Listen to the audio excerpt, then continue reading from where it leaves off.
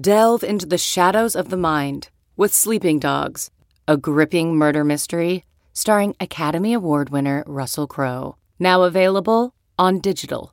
Crowe portrays an ex-homicide detective unraveling a brutal murder he can't recall. Uncovering secrets from his past, he learns a chilling truth. It's best to let sleeping dogs lie. Visit sleepingdogsmovie.com/Wondery to watch Sleeping Dogs, now on digital. That's sleepingdogsmovie.com/Wondery. CarMax is putting peace of mind back in car shopping by putting you in the driver's seat to find a ride that's right for you. Because at CarMax, we believe you shouldn't just settle for a car. You should love your car. That's why every car we sell is CarMax certified quality, so you can be sure with upfront pricing that's the same for every customer. So don't settle. Find love at first drive and start shopping now at CarMax.com. CarMax, the way car buying should be. Hello, I'm Matt Harmon, and welcome to the Yahoo Fantasy Football Forecast presented by Planter, satisfying your snack cravings for over 100 years. Dalton Del Don joining me today. Dalton, do you know what satisfied me today? What's that, Matt? Let's actually take this a couple different directions. Because what satisfied me last night was watching Justin Herbert play football. I mean, this guy is like one of my favorite things from the 2020 season so far. I don't know about you, man, but like I'm so excited about Justin Herbert. Like he has, and we'll talk about the quarterback that he's replaced a little bit later in Phillip Rivers, but he has like launched the Chargers up the watchability rankings for me almost single-handedly. Yeah, Herbert leads the NFL when pressured in adjusted completion rate and efficiency. That play when he rolled out to the right, avoided the pass rush and then throwing on one leg on the move, just such arm strength. So impressive, man. It totally. Herbert has just been eye-opening and just must watch. And the difference in which my expectations from what I've read of what college people expected. I know that he was considered a possible number one pick like 2 years before, and then he had a disappointing final year in Oregon. But man, he looks like a stud, no doubt.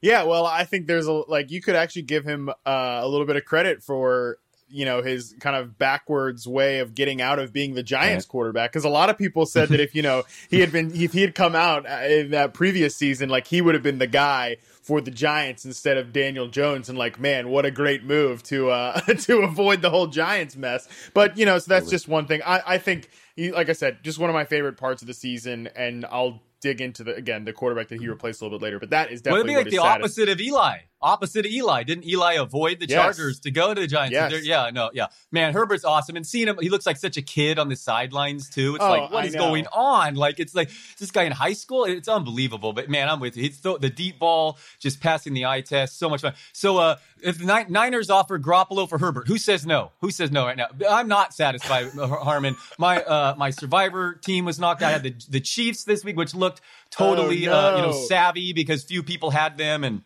a lot of people had already burned them. And my Niners not only lost, but their season just went down the drain as well. So I'm decidedly unsatisfied with this past weekend's outcome.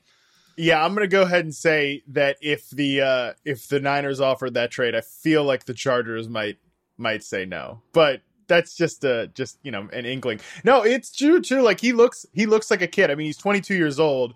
So, that's quite a bit younger than both of us. Like he's 22 years old, but he looks like a kid. I told you, my fiance and I have the gym down in the garage, and like I wire the games downstairs so I can still watch football while we work out or whatever.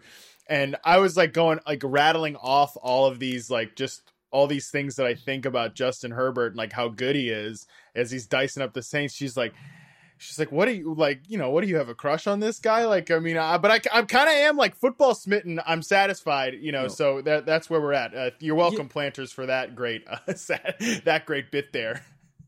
I was telling my wife, I'm jealous, man. I'm jealous. I wish my team had that quarterback, that franchise quarterback, a 22-year-old looking like that. Totally, man. I'm smitten as well, man. It's he looks like a star.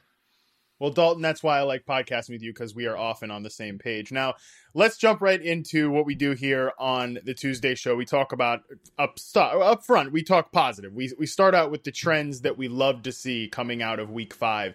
And I think the story, perhaps of the NFL, but certainly in fantasy circles from Week 5, was Chase Claypool.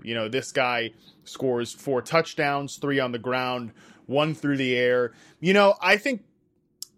I think, like, obviously Chase Claypool is worth discussing all on his own, right? Like, I think having a discussion about what is Chase Claypool going to be the rest of the year, is this the start of a rise to stardom? That on its own is a really interesting discussion. I also think, like, parsing it out even further, like, what is the effect on all of the other Steelers pass catchers? And also, like, how do the Steelers continue to have these young guys just pop up one after another? I think that's an interesting conversation. But let's just start off with what happened in Week 5 with Claypool. And we'll review the routes run at first.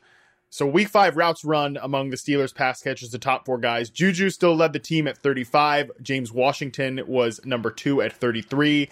Eric Ebron, the tight end, was 26. And Claypool, the breakout star, number 4 with 24 routes run. So where are you at with Claypool now coming off this massive game? It's funny, the Steelers first complained about getting that bye, but it seems to me that they might have schemed a little bit to get their rookie more involved. Of course, that Deontay Johnson injury was also unpredictable right away. So I've been saying that I have Deontay ranked ahead of Juju the past couple weeks, but man, if he keeps getting banged up and leaving games, we have to take a wait-and-see approach and just see how he is health-wise. But Claypool's obviously the number 1 waiver wire ad this week. Looks super exciting. Had really strong workout metric numbers if you look at his workout numbers. But I read both things about him coming out of Notre Dame, but clearly he's hitting the upside there, and he landed in the right environment because Pittsburgh, you can go through all the names: Emmanuel Sanders, Martavis Bryant, all these guys they find after round 1 at the wide receiver. It has to do with development as much as it does the drafting, I'm convinced. But either way, they're making it work with another one. Claypool looks super exciting. Where do you stand, reception perception? I'm curious where you stand, Matt.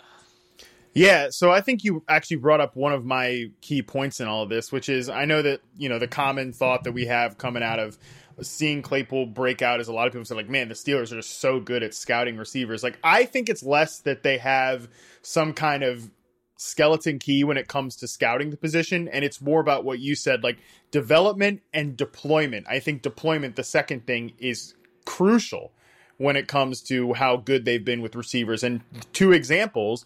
Number 1 is Juju. Like I've said it all along throughout his career, the fact that they've continued to let him be that big slot guy and never tried to force him outside, never tried to force him to be an X receiver, because that's just not what he does. He doesn't win off the line of scrimmage or against man coverage enough to be that player. Like that's a success story right there. And I think Claypool is another one. Claypool's a guy that people thought could potentially be, that type of like tight end type of guy. But the Steelers have kept him on the perimeter. Like they've used him as more of a Vincent Jackson type guy. Like he's more of that big long strider than anything else. Like he's only run 5.8 slot routes per game to start this year. Like I think that's crucial in all of this. But at the same time, like a big part of what helped him break out in this game against the Eagles, like I went back and watched that game, yesterday afternoon, and it was just unbelievable how often the Eagles like let their defense get ripped apart by this guy against linebackers. Like per Pro Football Focus, 2 of his touchdowns in that game came against middle linebacker Nathan Gary. The other one came against a traditional cornerback, but so those big plays that he was making, a couple of them did come out of the slot against zone coverage. So they're getting him some favorable, advantageous matchups. But at the same time, I love that they let him stay and develop there on the perimeter. And like, frankly, I think there's no going back from this. Like, I think there's no point where they're just going to leave Claypool on the bench or he's not going to be a big factor. Like the James Washington thing, like he's the one guy I think is, he's just kind of out of the picture at this point. Like I don't think there's going to be much we're going to hear from James Washington going forward, except, occasional big plays or whatever. So I think the more interesting question, like you said, is what do we get out of Deontay Johnson? What do we get out of Juju Smith-Schuster? I'm still really high on Johnson. Johnson still, amazingly, he's like almost played no snaps in his last 2 games, but he still leads the team in targets with 26. Juju, I think, actually might sneaky be the biggest loser here. He ranks 61st in yards per game among all pass catchers, only 5 air yards per target. That's the part that I think is really interesting. Like, there's no way I think that Claypool goes back to just being sort of a bit player. I think he has to eat into the target shares of these top 2 guys. Yeah, and Juju's one among the lowest ADOT this year. Actually, Ben Roethlisberger is a lower average intended air yards than Derek Carr and Garoppolo. I'm with you that it might hurt Juju the most, and we just got to see Deontay Johnson's health. It's going to probably hurt all of their values, really, just adding another star there. But yeah, definitely just depends on Johnson's health moving forward. But Claypool's a thing. Yeah. But it is interesting that you bring up how he was so successful. I'm not sure how repeatable that would be. Yeah, there might be too many mouths to feed to have consistent there, especially with the defense is pretty good. But I don't know. It's an interesting situation. You got to add Claypool. I wish I had a hotter take, but we just have to see how it shakes out. And Deontay Johnson may end up being like some guy who's totally injury prone because it's been different things seemingly different too. Things, so yeah. So he was hurt as a rookie as well too. So that it's definitely like stacking 2 things. 2 years of injuries on top of each other. That's certainly worth noting. I think that's like, players' injuries can always change. Like, I feel like that's the thing I'm least qualified to talk about among the many things I'm not qualified to talk about when it comes to like predicting football. But like that I have no idea how that's going to shake out. But I agree with you. Like, I think it's going to be a very spread out passing attack. The only like silver lining there is that the Steelers, coming into last week were the second most pass heavy team when the game was within 3 points. Like, they've been throwing the football a lot. So I think there can be enough volume there, but going forward, I would rank these guys like between wide receiver 20 and wide receiver 35. And like one of those 3 is going to pop off and have that big game. It probably just depends on the matchup. Like coming into this week, I think Juju has the best matchup. They face the Browns this week. They've given up more yards to slot receivers than any other team so far. So maybe this is the week we put Juju at 20 and the other guys in like the mid 30s. And just like you said, you kind of have to see what happens. No, it's a great point. I think they now have 3 receivers in that 20 to 35 range as opposed to, one in the top 10, another outside the 30. So yeah, makes sense totally. All right, let's move on to another wide receiver situation. Stop me if you've heard this one before. Sammy Watkins is injured. He's going to miss a few weeks. So is this finally Mecole Hardman's season? Last week, week 5, we'll talk about their volume split. Routes run, Kelsey led the team. Shock with 40. He had 12 targets. Tyreek Hill was second with 39 routes, 6 targets. Hardman was just ahead of Demarcus Robinson, 34 routes to Robinson's 33. And those guys had 7 targets between them, so nothing major there. But is this sort of like what you were, if you drafted Mecole Hardman, you pretty much couldn't count on anything predictable until someone got injured. Well, someone is injured. Someone is injured now. So is this the beginning of Hardman's season? I know fantasy managers are excited. I'm just looking at the expert consensus ranking, and it's early in the week, but Hardman's number 30 among wide receivers and Demarcus Robinson's number 57. So I feel like those should probably be closer. But obviously Hardman has the splash plays and he scored the touchdowns as a rookie and he's exciting in the speed and all that. So he's obviously should be ranked ahead of Robinson, more upside. But I don't know. I get the feeling that Hardman might need another injury to truly become the star that we were hoping. But I don't know. What do you think, Harmon? I like Hardman a lot. I'm excited about the player. Okay. I think he's super explosive. Like Robinson to me is, he's just a jag. Sure. As of this taping, we haven't seen the Bills play. That's the Chiefs' Week 6 opponent. Too bad. Would have been a nice revenge spot for Sammy Watkins. But we haven't seen the Bills play yet because they're playing the Titans here on Tuesday night. We're recording on Tuesday morning.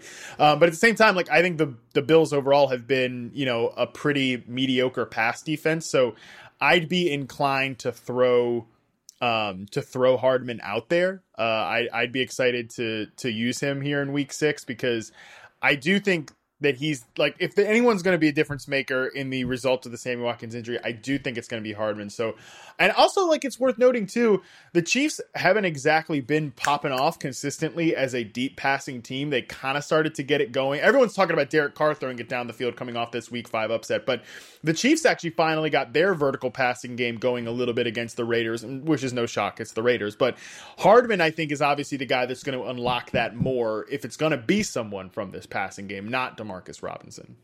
Yeah, Watkins was getting targets. Don't get me wrong. I'm excited about Hardman in that offense. I mean, that over-under a Monday night game is 55 right now. Buffalo, you said their offense has played far better than their defense this season. So that should absolutely be a high-scoring game. And yeah, I mean, if you had Hardman and now Watkins is hurt, especially with the craziness of the NFL, you're starting him this week for sure. I mean, yeah, you're using him. Yeah. Yeah, and the upcoming schedule is pretty good too. At Denver in weeks, well, as much as the schedule means a damn thing this year, because like by next week it could be completely different again. I don't know. That I have like the biggest schedule anxiety of all time, man, right now at this point, because I'm just like, they really don't have too many more cards to play. Like, what are they gonna do if there's whole other friggin' topic there? But the upcoming schedule, as it stands right now for the Chiefs, at Buffalo in week 6, like we said, at Denver in week 7. Against the New York Jets in week 8, Carolina in week 9 before their bye week. So, I mean, there's a lot of appealing matchups there. You know, obviously it's the Chiefs. You're going to side playing people anyways, but like if Hardman is on your waiver wire, which I think there's a chance that he might be, I would be pretty aggressive in going out and getting him. And I would definitely be starting him this week and probably going forward. I'm with you on the schedule, man. Doing the Fearless Forecast videos yesterday, it's like so many changes, and a lot of the sites haven't even updated on the old internet. It's confusing, man. Who's playing whom and when? It's crazy. I'm with you with the anxiety too. What's going to happen moving forward? But I guess this is to be expected, and yeah, it's craziness for sure. Though it's wild how many teams have just been moved around. I think the Steelers like haven't played a road game from week 1 until like week 7 or something. There's just going to be some weird oddities for sure. Yeah, it's funny that you said the Steelers seemed like they were the team that was miffed the most about this change, but yeah, they certainly found a way to come out pretty and beat up on the Eagles. Like, I don't know that there's too many schedule changes that the damn Eagles can make to really fix their problems at this point. So there is that. Let's move on to another one that we kind of love to see. Well, I don't know. You're a Kenyon Drake guy, or at least you were coming into the year. Don't say that. Yeah. So we'll keep that between us. Yeah, exactly. So you might not love to see this, but I know there are a lot of people that are clamoring for Chase Edmonds to get more playing time. In week 5, he saw 45% of Arizona's snaps. That was a season high. Obviously, Kenyon Drake did okay. He found the end zone, whatever. If you wanted to count on him as a bounce back guy, that's great. But, again, Edmonds, I continue to think that there's a chance there could be a sea change at some point here in this backfield because, Cliff Kingsbury has talked about him being a really good, a really good starter, like a guy that he sees as a starting back. The touches are not even close. When it comes to like the rushing work, Kenyon Drake is clearly ahead, 85 carries on the season to 19 for Edmonds. But continue to, the routes run are much closer. 81 routes for Drake, 72 routes for Edmonds. Like, take out the idea of there being, at some point a switch in this backfield. Is Edmonds' increased usage, like more time on the field last week, and, obviously he has a pretty clear passing down work. Does that make you inclined to actually maybe call Edmonds like a what the heck flex sort of player against Dallas on Monday night next week? Yeah, absolutely. I included him in my 30 running backs in the Fearless Forecast because I think he is. I was 100% a Drake guy, really ranked him aggressively. Luckily, I backed off him in my own leagues and my rankings toward the end there when he got hurt. The final 2 weeks, I was a little worried when he was in that full body cast or whatever. But before that, there's no question. I was ranked him as a top 10 pick and expected a big season. But even last week, I was completely flipped and said I might rather Chase Edmonds at this point. And I think that only solidified it further with this last week. Drake really was saved his day with that late goal line score. Edmonds had 1 carry, but he took it to the house for a score. And if you're in I guess I should say PPR leagues matter drastically here. But if you're in a PPR league, Edmonds is clearly a flex option, getting all the targets and looks like the better runner too. Drake, I don't know, he's been injury prone his whole career too. I know you don't like to talk about that, but if he goes down, Edmonds would have a lot of upside. But right now, honestly, in a PPR format, I'd probably prefer to start Edmonds. Drake just looks totally pedestrian. Although Dallas is a nice game that should have a ton of scoring opportunities. Yeah, Kenyon Drake at this point, 3.7 yards per carry on the season. He's got to be able to hike that thing up at some point against Dallas here. Let's stick on Dallas because obviously, we don't love to see the love to see it section here does not include Dak Prescott because that sucks. It was the biggest gut punch I think. One of the biggest gut punch injuries that I can remember. Liz and I feel like we were about to cry on Sunday's podcast, talking about that. It was that much of just a bummer. But this is, if there's any scenario where you're going to be passing the reins off to somebody, Andy Dalton's like probably the best backup quarterback in the league at this point. I think he, there are definitely starters that he's better than if you want to go down the list at this point. But one thing I think we know about Andy Dalton, it's hard to say like if there's a player, or a position that he really loves to target or something like that. Cause I think the key with Andy Dalton is like when the supporting cast has been good, he's been good. He's been able to, keep those players afloat. And I mean, this is obviously one of the best supporting casts in the NFL, one of the if probably the best wide receiver trio in the league. Dalton Schultz has been pretty good at tight end, even though he's my second favorite Dalton in the fantasy biz. And obviously, they have a good running back in the backfield. So have you changed? Like, obviously losing Dak Prescott sucks, and it's not good news for any of these receivers. And in fact, I think you've got to give everybody a tiny downgrade. But how significant of a downgrade is it? Like from just a pure numbers perspective.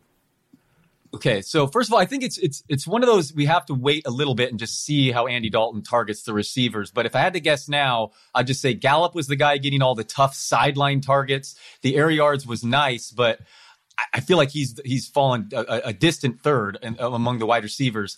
But I'm still ranking Andy Dalton aggressively. I know he does not have the upside of Dak. He is not going to run the ball, and it was such a horrible injury. This just awful.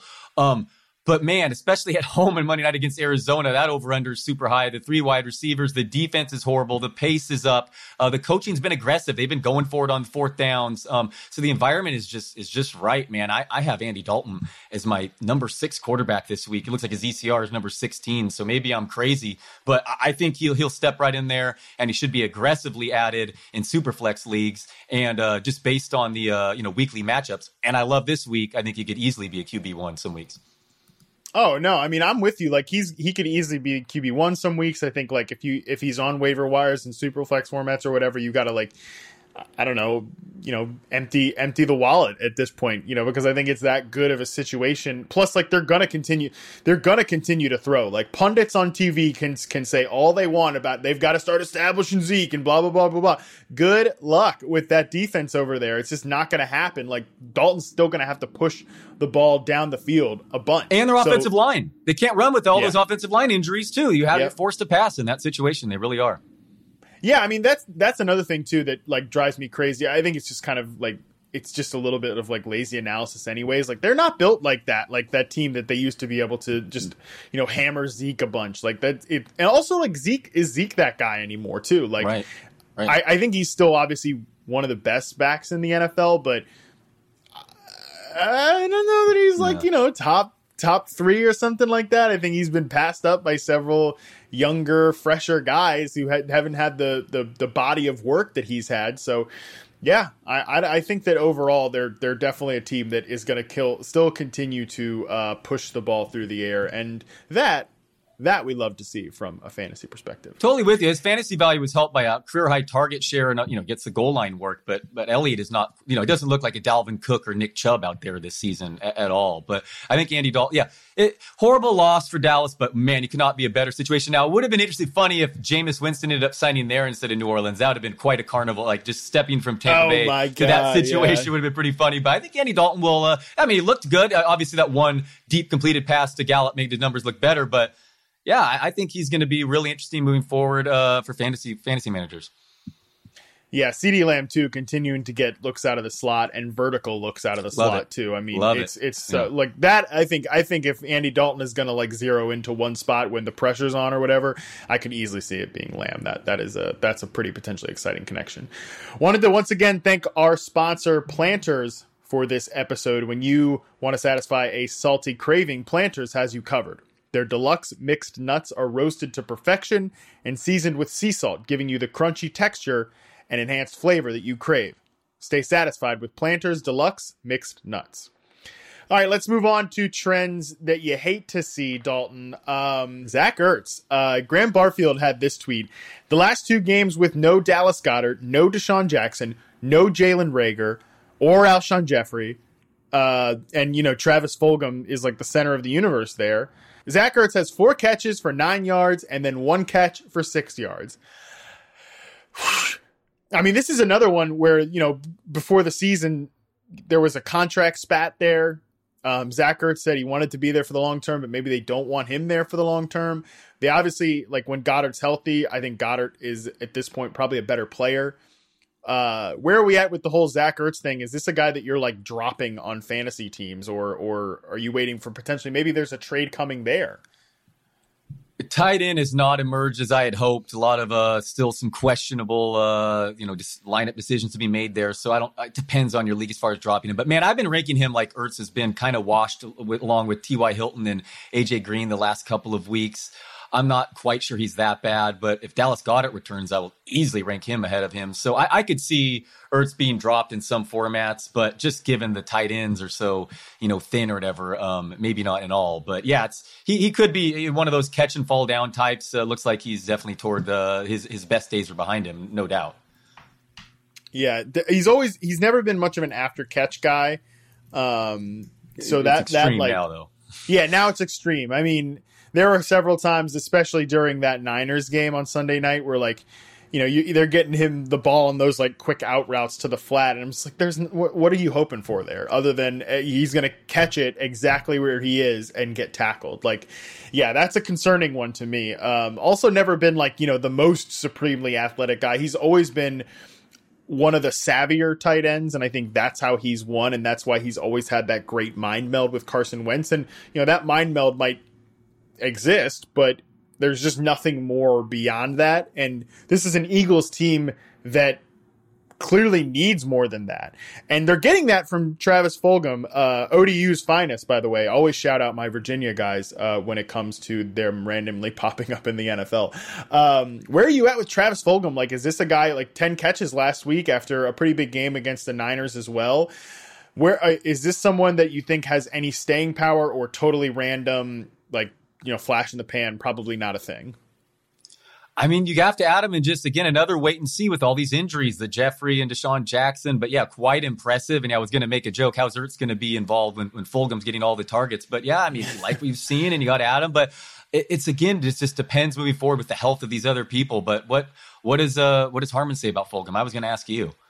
I mean, dog, I got nothing on Fulgham. Yeah, like, I've never never charted a single route. Right. But I mean, like, the size is pretty appealing. 6'2", 215. Like, also, decent speed. Like, 4.58. He's not like a slowpoke or anything like that. Like, the big boundary receiver that I think they used to want Alshon Jeffrey to be. Like, maybe this is that guy, I mean, they need something there. Like, and like, Philly's not in a position to sort of say, like, okay, this guy's playing well, he's got some connection with Wentz, let's just forget about it.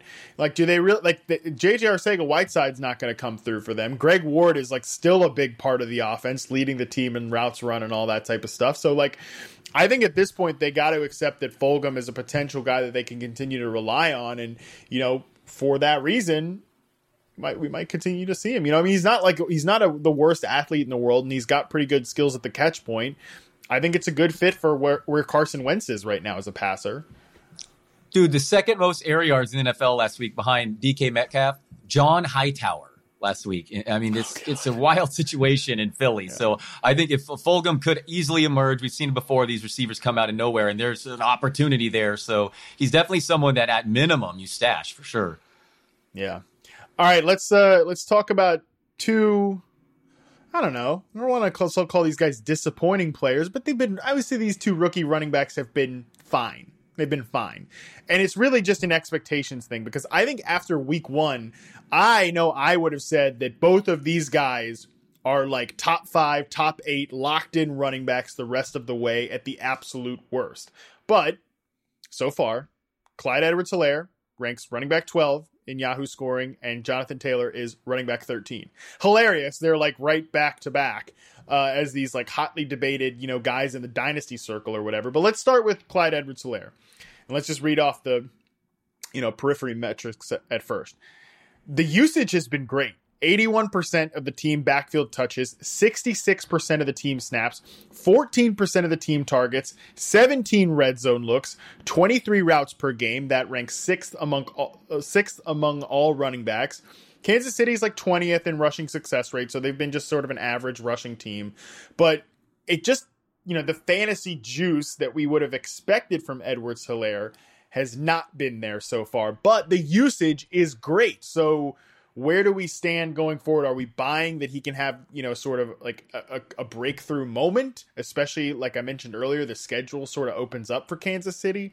Where are we at with this rookie rusher? First of all, let me circle back to Hightower, who had 18 receiving yards this week, and his air yards were 204. Shout out to Hermsmeyer, has airyards.com back up. That is a wild amount of unrealized air yards, Mr. Hightower. All right, CEH, man. All right, so he's a feature back on the Chiefs. So I think like he's going to be plenty good moving forward, but he's definitely been a disappointment, no question. Seeing him leave the field on all third downs for Darrell Williams, it's like I thought this guy was a monstrous receiver in LSU. Frustrating. But having said that, he's the only Chiefs running back with a carry in the red zone this season. The only one. He's 0 for 7 inside the 5. He had a touchdown catch called back last week on this very sketchy penalty. So I'm still buying moving forward, but there's no question he's looked pedestrian at times and been a disappointment, particularly in the scoring department. Yeah, I think he broke more tackles. I think it's per Pro Football Focus. He broke more tackles in week 1 than he has the rest of the games combined. So, I mean, that there has been that pedestrian, not just, again, not as explosive, not the same juice that we would have expected from the player or the role. I mean, I thought he looked, in week 1, I thought he looked awesome. Yeah. But at the same time, now we know that the Texans are one of the worst run defenses in the NFL. So there could be some of that, that we just didn't know that at the time, but now we clearly do. But like I said, the schedule does open up for the Chiefs. Buffalo next week. The Bills, we talked about their pass defense earlier. Their rush defense has definitely been the weaker part of that unit. They've been getting punked on the ground. Denver, whatever. New York, whatever. Carolina in week 9, we know they're one of the worst run defenses. Then they get a bye week. Then the Raiders, the Bucks, the Broncos again. There's some really appealing matchups coming up. I know, like, if I was a person that made fantasy trades, and I'm not because I'm a coward, that's a whole nother podcast.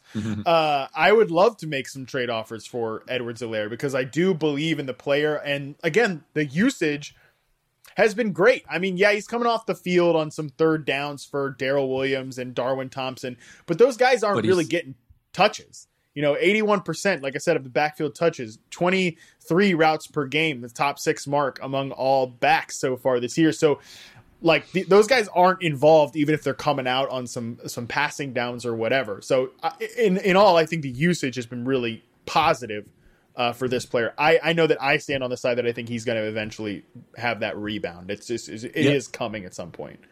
Even though I complained about Darrell Williams coming out on passing downs, CEH did have like 8 targets last week. So he's certainly getting some involvement there. So no, I'm totally bullish moving forward. I have him ranked as a top 5 back in that Bills matchup. Jonathan Taylor, another guy I was aggressive on. I mean, couldn't have gone better as far as becoming the starter immediately for them with Marlon Mack going down. But man, he's looked pedestrian as well. And even more frustrating for me is where are all the Phillip Rivers dump offs? I thought he would see targets just being in that system there, so he's not getting that. Tough matchups, but very disappointing Taylor as well. What are your thoughts? Yeah, so let's review the usage metrics here. Number 1, I think this is interesting. The Colts rank 32nd in rushing success rate so far this year. They've not been a good rushing team, which could speak to the fact that Taylor hasn't been quite as advertised. They could speak to a few other things. Taylor is being stuffed on just 6.5% of his runs, so he's generally getting positive yardage. But here's the problem. 52% of the backfield touches for him. Not only does Nyheim Hines have 44 touches, Jordan Wilkins is still involved. He has 30 touches this year. He's run just 11.4 routes per game. Hines is obviously at 15, just 8% of the team targets. Like you mentioned, 50% of the teams, under 50% of the team snaps, 19 red zone looks. Nyheim Hines has 13. This is this is not even the biggest problem for him, is just how he's looked or whatever. This is sort of a split backfield, and it's not just split between him and Hines. Wilkins is still involved as well, and that could speak to the fact that the coaching staff is not in love with what they've gotten from Jonathan Taylor. I mean, there were all those reports coming into the year that they drafted Taylor to, quote, spell Marlon Mack, and everybody just laughed them off. Well, they're still spelling Jonathan Taylor this far into the season. That's the weirder part to me.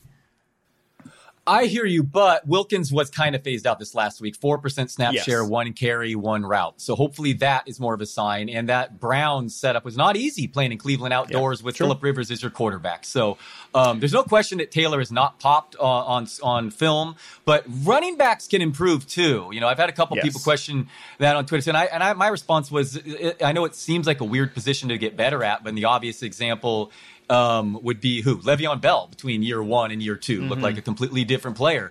So and Taylor, I think, has missed been a little bit too aggressive and not as patient as he wanted to be, a couple shoestrings away from some long plays. So I'm another guy like CEH. I'm going to remain stubborn and say I'm buying moving forward.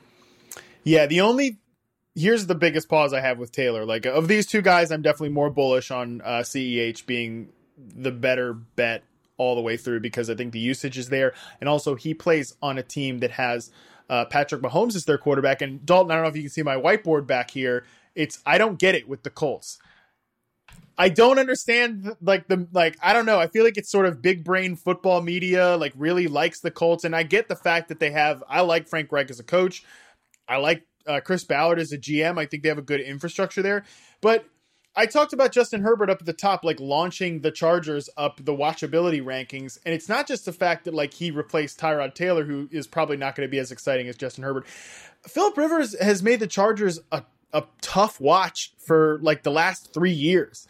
I don't like Phillip Rivers one bit. I mean, I think he's a Hall of Famer, like whatever. He's been a great quarterback for a long time, but he's been a tough watch recently in the Chargers days. And that was when he was surrounded by a lot of great pieces.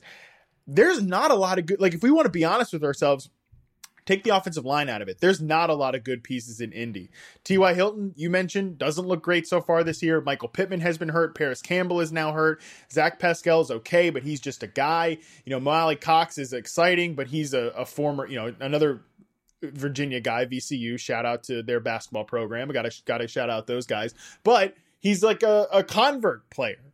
Jack Doyle is like what Zach Ertz is right now was what Jack Doyle was in his prime, like a catch and fall after running 5 yards down the field. There's not like Jonathan Taylor doesn't play on a good offense, man. And the Colts might they have a pretty good defense, whatever, but they might be like a not good team. And for whatever reason, coming into the year, people liked them as a potential Super Bowl team. Like it just it's not there, man. Like Rivers is not it. This whole team is not it. And that I think is Jonathan Taylor's biggest problem. Totally fair points. Their defense is full-blown legit, allowing the fewest yards per play this season. But, man, those are some issues on offense. I mean, with losing Paris Campbell and Michael Pittman wasn't bad enough. But if T.Y. Hilton's also washed, that's a pretty bad combo there. And even, Jack Doyle is not going to – he's the ultimate fall-down guy like Zach Ertz. So – and even Anthony Costanzo, their left tackle, missed last week. So it's a problem. There's no question. And it's not the great environment like I foresaw Colts being, especially for the offense. And Phillip Rivers, man, I don't know what to make of him. I think he's probably better than what we saw from Brissett last year. But the Colts have Super Bowl aspirations, and that's a problem. But he's a liability. Like, I think Brissett was a liability, and I think Rivers is still a liability. Like, not in the same way.